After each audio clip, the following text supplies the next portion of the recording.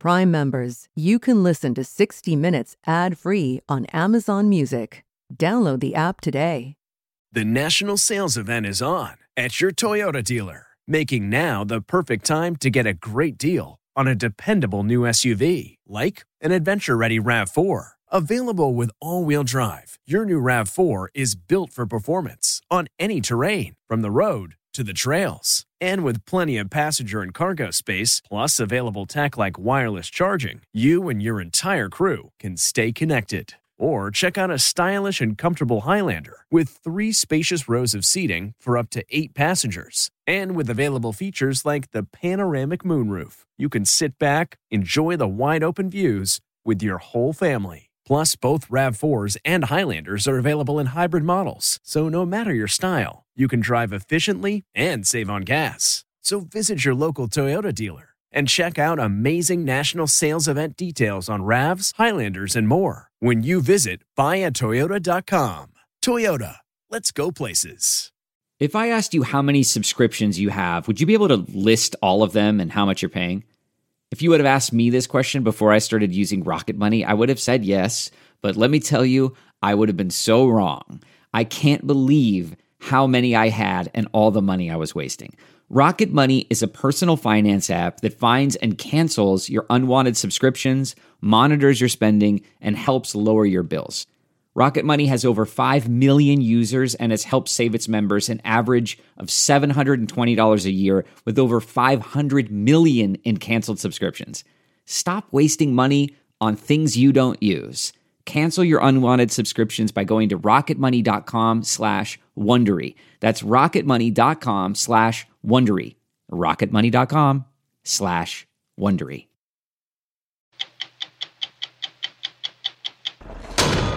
We were in Mosul with an Iraqi Special Operations Brigade as they met ISIS head-on. It's not like a regular army they're fighting. This is, en masse, a suicidal army. On the front lines, we saw what the fight is likely to look like and what ISIS is willing to do to hold on to this city.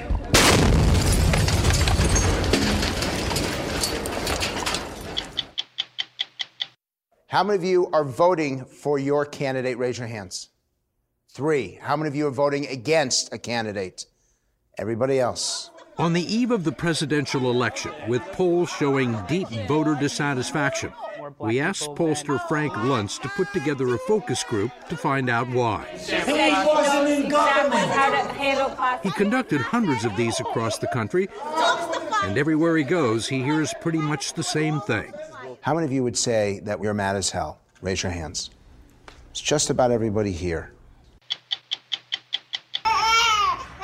Zika is one of the most dangerous viruses the head of infectious diseases at the NIH has ever seen.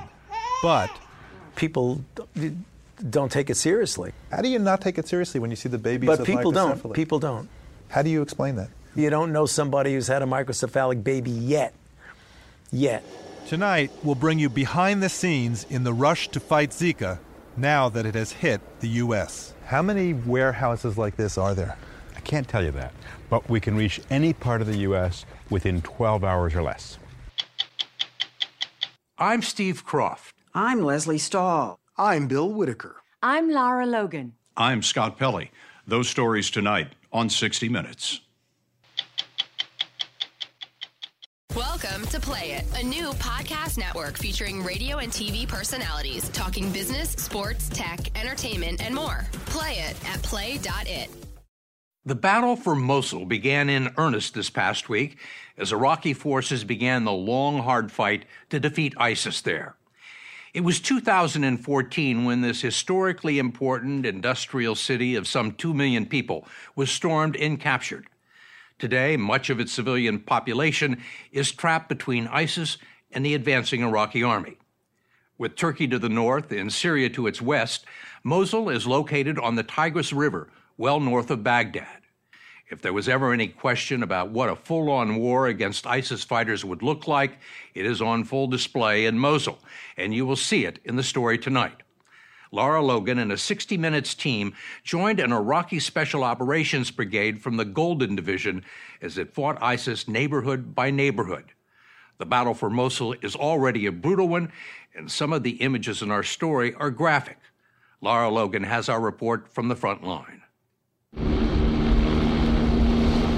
When we arrived at their forward base in East Mosul, the Golden Division had just begun their push into the city.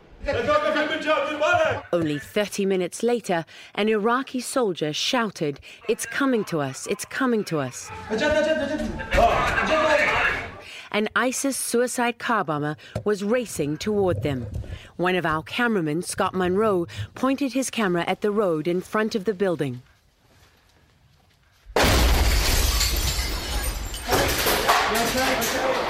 Okay, everybody okay? Yeah, everybody okay? All good. Do you know what's going on? It's got a bomb.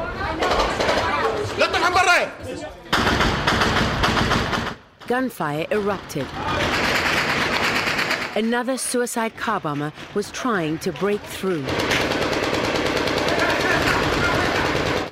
They'd stopped the first bomber before he reached the entrance to our building, and by now, every weapon within reach was firing. Their defense seemed to reroute the second bomber, who disappeared from view. Major Salam Hussein is the commander here. He's proven to be one of Iraq's most effective weapons against the Islamic State, or Daesh as they're known to Iraqis. But it happened so fast. So fast because the houses is so closed and they just used the civilian car to attack our forces. So this is more of what you can expect in Mosul? Yes. A black crater burned into the earth marked the spot where his men stopped the bomber. There was little left of the car, just pieces of metal strewn, and the engine still smoking. That's the bomber's shoe. You've been fighting ISIS ever since they took Mosul in June 2014, right? Yes. How many operations have you commanded against Daesh? Do you know? Against Daesh, I don't know. We're talking about thousands, 1,000. How far is the enemy side there? Yes. How far from us? Major Salam used a drone, his eyes in the sky, to search the streets for any sign of the second bomber. Suddenly, another drone was overhead. It was the enemy's. Everyone was ordered off the roof. ISIS makes their own drones. We were told this one carried C4 explosives and targeted Major Salam. Salam wanted to show us how long ISIS had been preparing for this battle. So he brought us to this open tunnel system not far from their base. Its purpose to provide cover and run fighters from village to village. This runs from where? From Bartalla, go to the Mosul. All the way to Mosul? All the way. And that's how far is that? How far does it run? It's about 25 kilometers. 25 kilometers, or about 16 miles long, and 9 feet down lay the bodies of ISIS fighters his men had just killed. We try to know who they are. I mean, they are Iraqi, they are Arab. The Golden Division punched through Mosul's city limits last week. Since then, it's been engaged in intense combat and taken back a fraction of the city. Major Salam knows more about ISIS and its fighters than almost anyone. His elite soldiers fought them when the Iraqi army wouldn't. In Mosul, keeping the civilians safe is one of his main priorities. We saw hundreds of them, women and children, fleeing, carrying all they could, including white flags of surrender. Salam said ISIS has used a different strategy in every city, but they always fight to the death. He told us they've killed 150 of his soldiers. You almost were killed in Fallujah. Yeah. The rockets go through the window and blow inside the vehicles, and I found myself bleeding. I didn't care if there's some part of my body get cut or something like that. I tried to stop just the pain on my head by any way. You should not be sitting here, right? You should be dead by now. Yeah. We'd been together for a matter of hours and had already encountered a suicide bomber, a drone, and just outside Major Salam's headquarters, Go. snipers.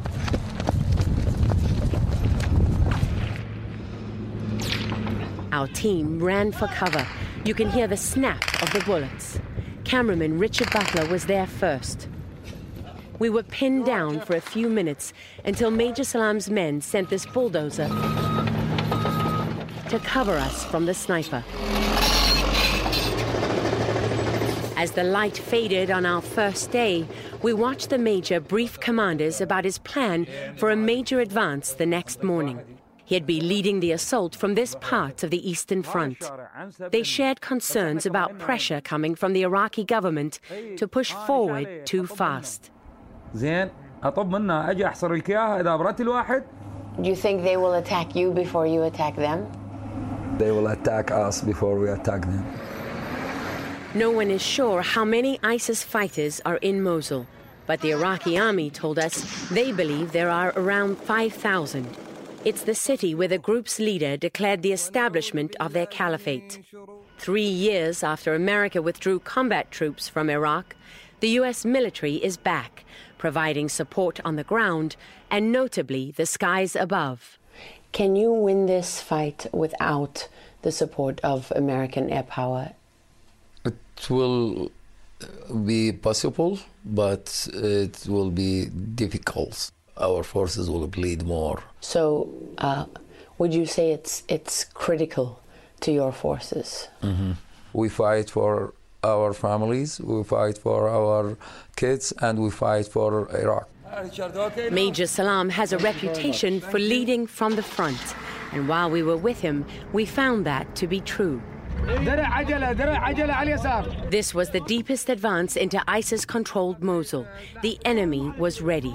60 Minutes cameraman Richard Butler filmed these images from Major Salam's convoy.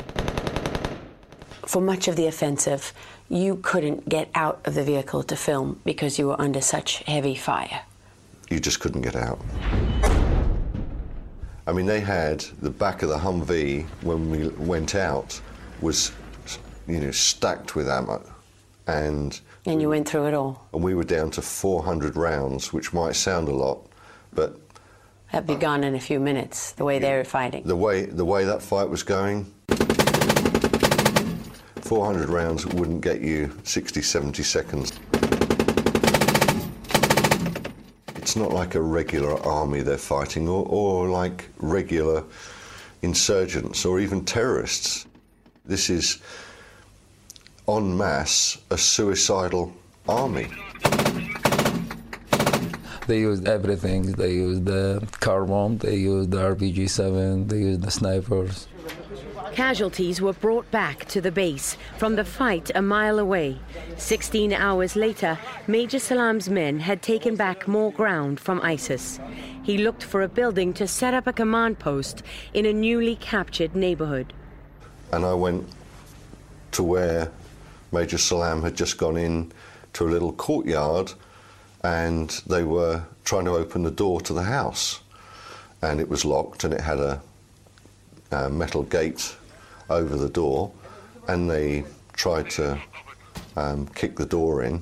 So he immediately sat down by the wall, got out his iPad, and was looking for another location close by that he felt they could move to. And no sooner had he put his finger on one, we heard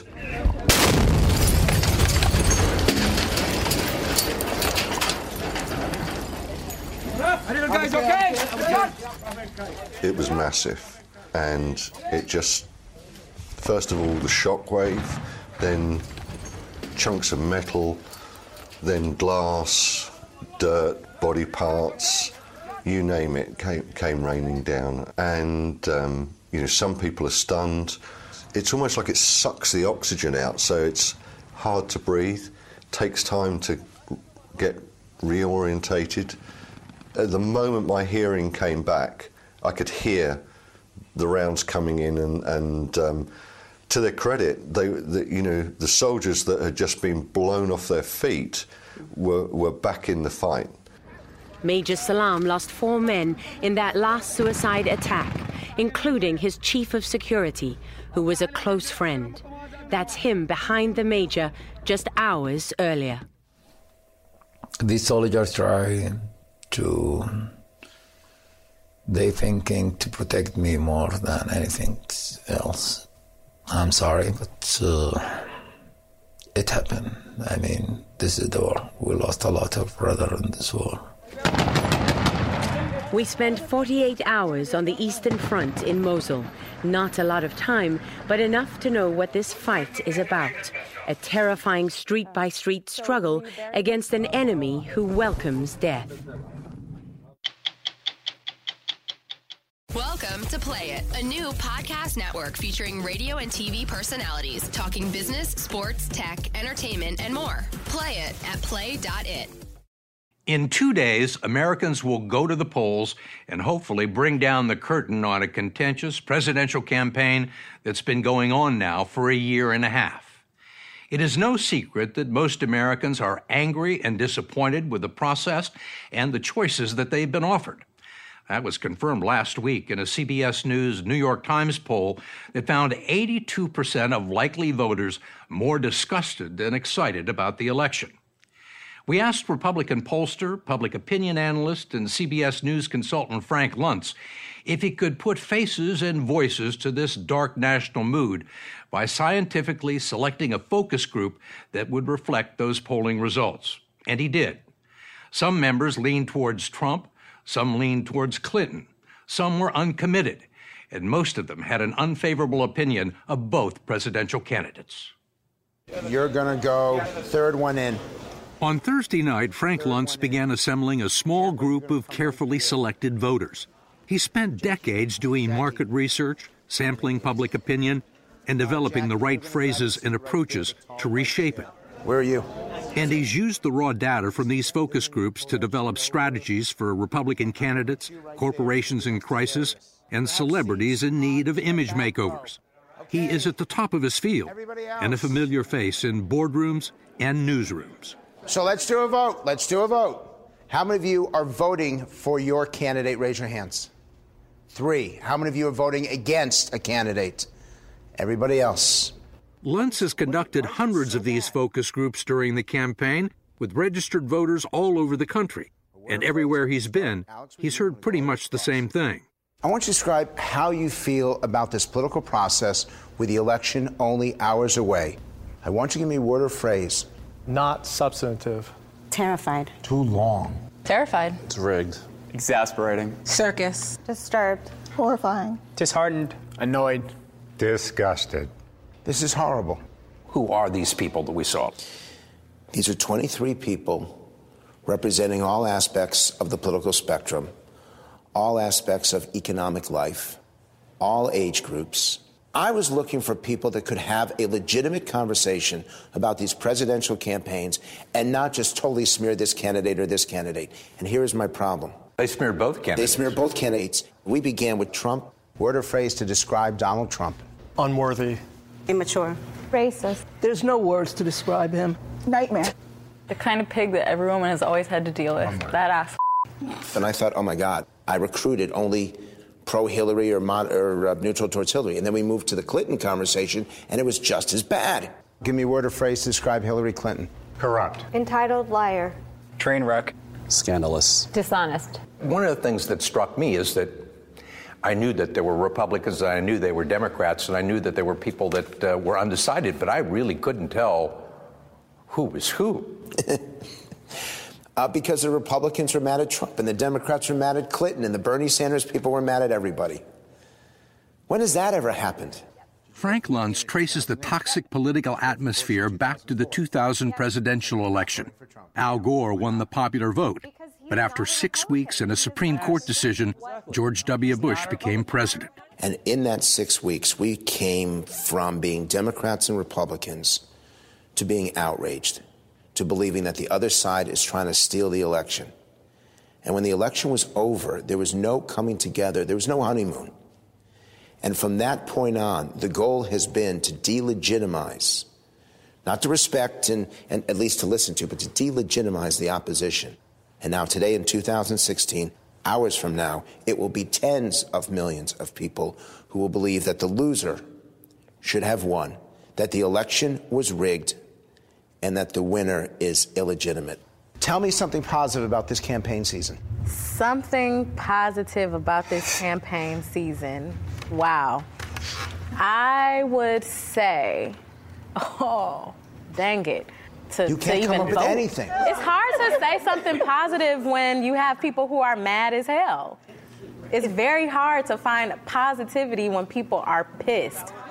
But Luntz was much less concerned about the negativity than he was about the tenor of the discussion.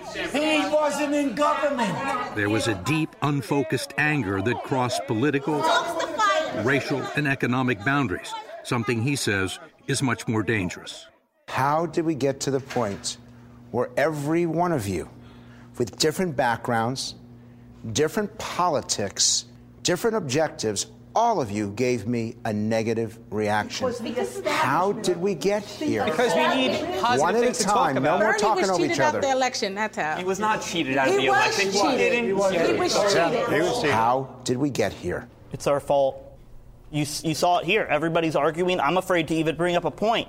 I'm not pro-Trump, but I see why people like him. And, if I say that, I'm going to be, ostracized. My biggest fear is that these candidates aren't a mistake, that the American people have elected the future of America, what we aspire to be and what we are deep down inside. I think Trump has gotten so much traction at this point because deep down inside, there are a lot of Americans that feel the exact same way as him. Deep down, our country is divided. I'm sorry. We're not united. We are at each other's throats. And I'm sorry. Maybe this is what it is. Maybe this is the candidates that we want. I want to listen to them. I want to ask them questions and then sit back and let it all roll over me. And the problem is, people become so angry and they become so vicious. Is this new? You've been doing this a long time. It's never been like this. Look, I did this for you 18 years ago. We were talking about the impeachment of a president, and each person spoke their turn. No one talked over each other. Nobody yelled at each other. Black people are actually killing more black people than... Oh, my God! Do that! I'm sorry. Obviously, black people are going to be... But it doesn't matter. Today, there's none of that. So if they disagree with you, their opinion shouldn't matter. I didn't say it didn't matter. I didn't say they shouldn't have a right to say anything. People who support Donald Trump shouldn't talk so much. If you think... I didn't say they don't have the right to. No. Everybody's opinion needs to be heard. It took 2 minutes for them to explode. It took 5 minutes to actually get to the point where I lost control. And guess what happened with Clinton? Right. An $80 million tax bill. I don't misunderstand the context, but that's not what you said. Stop. One way to look at all this is, okay, people are upset and they're just blowing off steam. That was not blowing off steam. That got way too personal. They got way too strong with each other. And this is now my craft. This is what I've done for over 2 decades. That's not blowing off steam. That is a deep-seated resentment. Is this America? Are you, look around, are you America? Yes or no? Yes. No, we don't know how to listen to each other. Nobody will listen to anything Can I say one thing? We don't know how to listen to each other. No. We go on Facebook all day and we just blast out messages into the ether. But we don't actually take time to see what comes back. Look at how social media is. I mean, there's so much ugly stuff that we say to each other on social media where we attack each other, we attack each other's views, we attack each other's, heritage. What's happened in American culture? Why is there this lack of civility? Some people talked about, a lot of people mention social media. It is social media, but the first question is, are you going to edit this or are you going to play the words they actually used? There were people in that focus group who used language that if my mom was still alive and I said it, she would literally cut me out of the will. There's no self-censoring, so we now say exactly what we feel, and God damn it, you're going to listen to me. And that's really what it is right now. You're going to listen to me. I'm not going to learn from you. You're going to listen to me. But the panel's dissatisfaction was not just with social media. It was with all media, which they see as an enabler and part of the electoral process that delivered the 2 unpopular presidential candidates to their doorstep. They've now dismissed all of you for your biases, for your focus on entertainment, for this battle for ratings and profitability rather than information and knowledge. And they simply now collect information to affirm themselves rather than to inform themselves. But when we don't even agree on the same facts, then how can we possibly agree on the same solutions? At one point in the focus group, Frank Luntz asked the participants to pick up devices he'd provided in order to track their collective responses to a series of news clips and campaign ads. You're going to start at zero. The more you want to vote for them, the higher you turn your dial. The less you want to vote for them, the lower you turn your dial. And I want you to react second by second to every word, every phrase. Is that clear? An overlay on the screen tracked their instantaneous responses by political affiliation. Republicans in red, Democrats in green. When you see the lines go down, they don't like what they're hearing. I moved on her like a but I couldn't get there. And she was married. And all of a sudden I see her, she's now got the big phony and everything. She's totally changed her look. She's your girl's hot as in the purple. Whoa. Yes. Whoa. Yes, the Donald has scored. Based on those ads, based on those clips, you can't. I mean, I can't consciously and morally vote for Trump. I just can't. How can you? Because Hillary's worse. It's that simple. It's that simple. All I can tell you is, in retrospect, if I'd used a government account and I had said, hey, let's release everything, let's let everybody in America see what I did for 4 years, we would have the same arguments. So that's all I could say. I'm not, I have no idea. That's why we turned it over. You were in charge of it. You were the official in charge. Did you wipe the circle? What, like with a cloth or something? That was one of the lowest dialed moments that I have done in this entire campaign. Why was that so bad? She was laughing. She was like making fun of it. She thought it was like a joke. She didn't take it seriously. I feel like I'm a child of a divorce. These two candidates, the way they fight, the way they yell at each other, the way they make it personal, it's like having your parents get divorced and you don't want to live with either of them. And the judge sits there and says, pick one or the other. And you say, how about the jury? Can I go there? It's awful. But Luntz worries that voter disillusionment runs much deeper than Trump and Clinton. How many of you would say that we're mad as hell? Raise your hands. It's just about everybody here. So, what are you mad at? I'm mad at the corruption, the money in politics, how they appease these big investors. It's just... What are you mad at?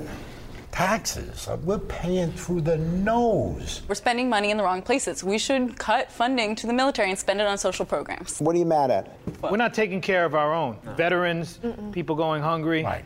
And we're all a nation of immigrants, but people are just walking in and getting social services, not contributing to the tax base. They do pay taxes. It's an abomination.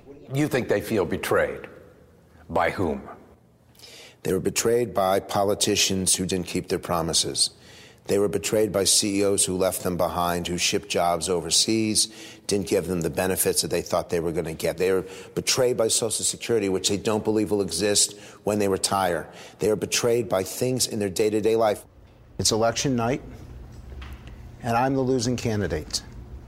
What do you want me to say? I accept the results and to walk away and help the country move forward in the right direction. You lean towards Trump. You've said so many times. Yes, sir. Do you want Trump to say that the system isn't rigged?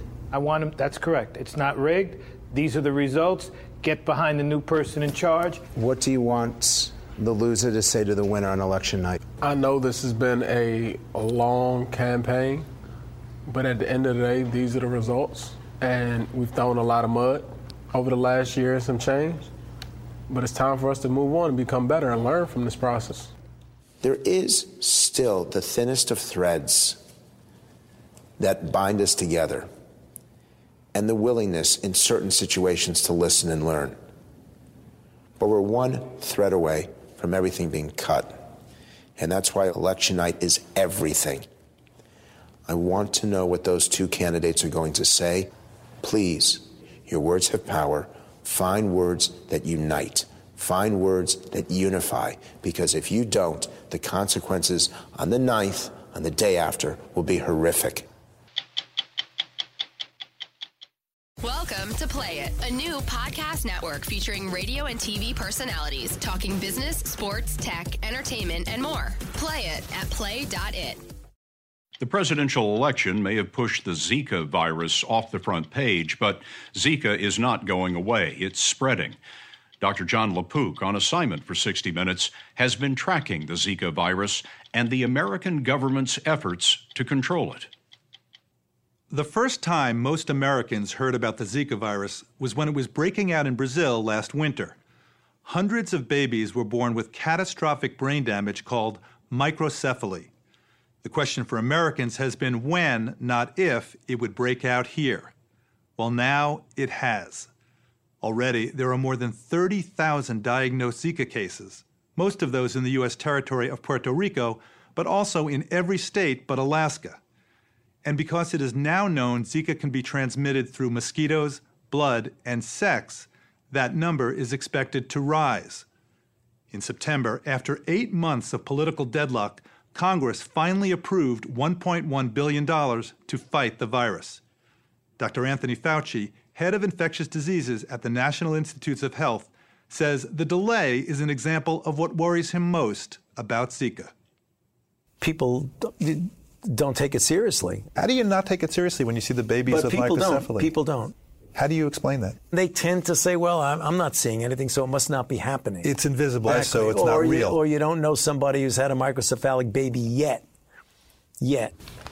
Dr. Anthony Fauci has been on the front lines fighting every virus to threaten Americans since the 1980s. That includes HIV, SARS, H1N1, and Ebola. He says not in 30 years has a virus emerged so unexpectedly and viciously. When Zika infects a pregnant woman, the toll it takes can be horrifying. The virus can attack a fetus's brain and start eating it away, leaving newborns with small, malformed heads. When you first saw those photographs of the babies with microcephaly, what went through your head? You realize the suffering that's associated with that, the suffering that baby, if the baby does survive, what that baby has to look forward to for the rest of their life, and the impact on the family. The Zika virus was discovered in the heart of Africa in 1947 and infected small clusters of people over the next 60 years. But then, in 2007, it began popping up on some islands in the Pacific. People infected there started traveling, triggering, Dr. Fauci says, a global pandemic.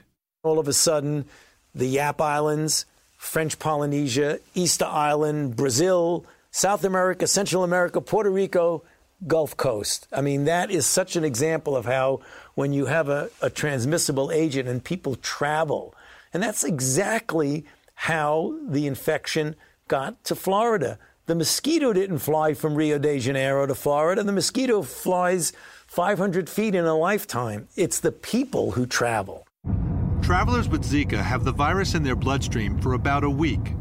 When they arrive in a place without Zika, a local uninfected mosquito can bite them, become infected, and then go on to bite other people, spreading the virus.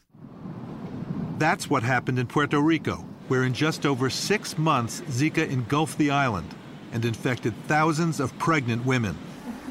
In September, we were at the University Hospital in San Juan when one of them, Rocio Hernandez, went into labor. El corazón, see? That's the heart. See? Zika infection during any trimester can cause birth defects, but research suggests early infection in the first 3 months poses the greatest risk to the fetus. Rocio was diagnosed late in her pregnancy. After 21 hours of labor, an emergency C-section. The nurses are meticulous, looking for any sign the Zika virus has infiltrated the newborn's body. They take the usual height and weight and collect samples of urine and blood for testing. Head circumference is crucial. Any deviation from the norm could indicate the virus has attacked the baby's brain. Baby boy Derek's head size looks good. But obstetrician Dr. Alberto de la Vega is alarmed by what he's been seeing in other pregnancies. He's done prenatal sonograms on over 450 Zika-positive pregnant women in the last 9 months. You see these lines over here? This is a skull. It looks like it's collapsing and it's not growing adequately. You see? So it should be something more like this? It should be having a round view, but what you're seeing is that these parts of the skull are going inward, like that. And they're going inward because? The brain is not only not growing, but it's dying. How many weeks is this along? This is a 20-week pregnancy. So what did you say to the mother here? What did she do? Well, in this particular case, the patient decided to terminate the pregnancy. After we counseled her and told her about what we were finding, it was very difficult for her to make that decision. This is the head. The day we met Dr. De La Vega, he was performing a sonogram on Raquel Morales. She got Zika early in her pregnancy and is 24 weeks along. Your baby's growing normally. Your baby's brain is growing proportionately and normally. These are great news. But when it comes to Zika, Dr. De La Vega says every conversation includes a question mark. There may be things we cannot detect. There's a lot about the Zika virus we don't know. We hope for the best, obviously. Right now, Raquel and her baby are not out of the woods. Definitely not. No one is. No one is. We only know about the more severe consequences. How about all the other problems that could arise? Is this baby going to have autism? Is this baby going to have learning disabilities? Is he going to have cerebral palsy? We don't know. There's probably going to be a spectrum of disease, which we are far from describing. Doctors are finding that in addition to microcephaly, babies can suffer other developmental problems: inability to swallow, seizures, hearing loss, and damage to the retina, which can lead to blindness. Would you recommend that women not get pregnant? Definitely. Until we have a vaccine, until we have control over this epidemic, you should avoid it. This is not the time to get pregnant in Puerto Rico or any place where the infection is occurring. According to the Centers for Disease Control, there are now more than 1,000 pregnant women on the United States mainland who've been infected with Zika, most through travel. 25 babies have been born with microcephaly or other birth defects. 5 pregnancies have ended with the loss of the fetus. The United States government is not recommending that women delay pregnancy. It is largely focused on killing the mosquitoes that carry the virus. But that may not be enough. Zika has stunned scientists by becoming the first mosquito-borne virus ever known to be transmitted through sex. Is it possible that a lot of the infections that we were ascribing to mosquitoes were really sexual transmission? Well, I think that's an open question that we need to address and find out. Just how frequently is sexual transmission occurring? How much of it are we missing? How long does it remain in the semen? Because that's a real complicating issue, particularly since 80% of infections are without symptoms. Someone could be infected and have absolutely no idea that they're infected. For those people who do get symptoms, Zika usually resembles a mild flu: fever, muscle aches, and a rash, often subtle. But in some adults, the virus can cause severe neurological problems. In Puerto Rico, we met this man, who after being bitten by a Zika-infected mosquito suffered inflammation of the spinal cord, leaving him barely able to walk. His doctor is not certain he will recover. Last winter, when the epidemic hit, Dr. Fauci knew the best way to stop Zika was to develop a vaccine. We had a, okay, all hands on deck type of meeting. Let's do it. We've got to do it. Dr. Fauci and his team had a head start. He showed us how a vaccine they'd already created for West Nile virus was reconfigured for Zika.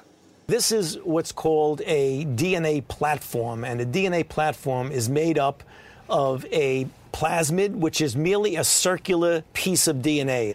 And what it has in it is an area where you can actually insert the gene of whatever virus you want to make a vaccine against. So we just stick in this gene from Zika, and now you have a Zika vaccine merely by replacing this little segment. Kind of like a prefabricated scaffolding, right? The foundation stays the same. You put in the part. If the part is West Nile, you stick the West Nile in. You want to do Zika, you take the West Nile out, you put Zika in. The DNA in vaccines like this can be quickly mass-produced. This new approach means future vaccines could take months, not years, to reach clinical trials. Hey, Catherine. Good morning. Last August, we watched with Dr. Fauci as volunteer Catherine Paquette received the very first dose. This experimental vaccine does not contain live virus, so it cannot give her Zika. 2. A month later, Catherine's blood was collected to see if the vaccine was generating the expected immune response. It's turning blue. How about that? That's what's called instant gratification. The blue color indicates the presence of antibodies programmed to fight Zika. We know that this kind of antibody protects an animal. So you can make a reasonable extrapolation that if you make the same kind of response in a human, that you will ultimately protect the human. And that's exactly what this is showing. That's a big moment. Yep. If that had not turned color. If that had not turned color, Then what? I would have fainted in front of you. They plan to soon test the vaccine in thousands of volunteers living in Zika-infected areas like Puerto Rico. If it protects people there, it could be ready for distribution by early 2018. By that time, millions of people around the world will already have been infected. One of the big questions I've been hearing is, say, for example, my 10-year-old daughter, if she gets infected now, will she have a problem 10 years from now when she gets pregnant? There is no indication that there is going to be a problem at all. However, you always keep your eye out to see if there's something that we haven't noticed. Staying alert, Dr. Fauci says, is key with all infectious diseases. Back in the 1980s, when HIV emerged, he started keeping a map to track the threats. So this was the first one that I did in 1984, and this is the last one. Oh, my gosh. Everything from Lyme disease through anthrax, through chikungunya. Now we got Zika, was the most recent one that was added. We have Ebola right here in West Africa. If one of these broke loose, really broke loose, it could kill how many? God forbid, if you ever had a flu that transmitted very easily and had a high degree of mortality, you could have a really serious situation. Like tens of millions of people. More than that, yeah. Dr. Tom Frieden is responsible for making sure that doesn't happen. He's director of the Centers for Disease Control. How many warehouses like this are there? I can't tell you that, but we have them distributed such that we can reach any part of the U.S. within 12 hours or less. They are called strategic national stockpiles, and our 60 Minutes cameras were given a rare look inside one of the secret facilities. If there were a big outbreak, we have medical supplies, vaccines, antibiotics, intravenous fluids, things that would be needed to keep people alive and protect them. Dr. Frieden is eager for a Zika vaccine to add to the arsenal. Until then, the CDC is deploying hundreds of scientists and public health workers to promote mosquito control, raise awareness about prevention, and develop new ways of testing for the virus. You recently wrote that Zika presents an unprecedented threat to our nation. Zika really is unprecedented. Never before have we seen a mosquito-borne virus that can cause birth defects. What happens at the end of this mosquito season? Mosquitoes usually quiet down around the end of October, longer in Puerto Rico and other places. But next season isn't far away, and we anticipate that Zika is likely to be with us for years to come. Is Zika coming soon to a mosquito near you? A conversation with Dr. LaPook at 60minutesovertime.com. In the mail this week, comments about our story on the pot vote. Dr. John LaPook examined the highs and lows of Colorado's experiment legalizing recreational marijuana. I was disappointed you didn't compare legalized recreational marijuana to legalized medical marijuana. You covered recreational use problems, but didn't contrast medical use benefits. There was nothing very mellow about some responses. We've deleted a few expletives in this one. Maybe we should drink and take pills, you. Maybe build more jails to put Americans in. Some viewers questioned our vocabulary. You're calling cannabis pot. is truly showing your slanted position.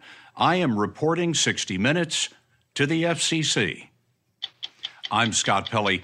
We'll be back next week with another edition of 60 Minutes. And join us Tuesday for live election coverage all through the night, right here on CBS. Get one of the most successful broadcasts in television history on your schedule with the 60 Minutes podcast. Hard-hitting investigative reports, news, and culture maker interviews, and in-depth profiles are waiting for you in every episode. Listen to 60 Minutes ad-free on Wondery Plus.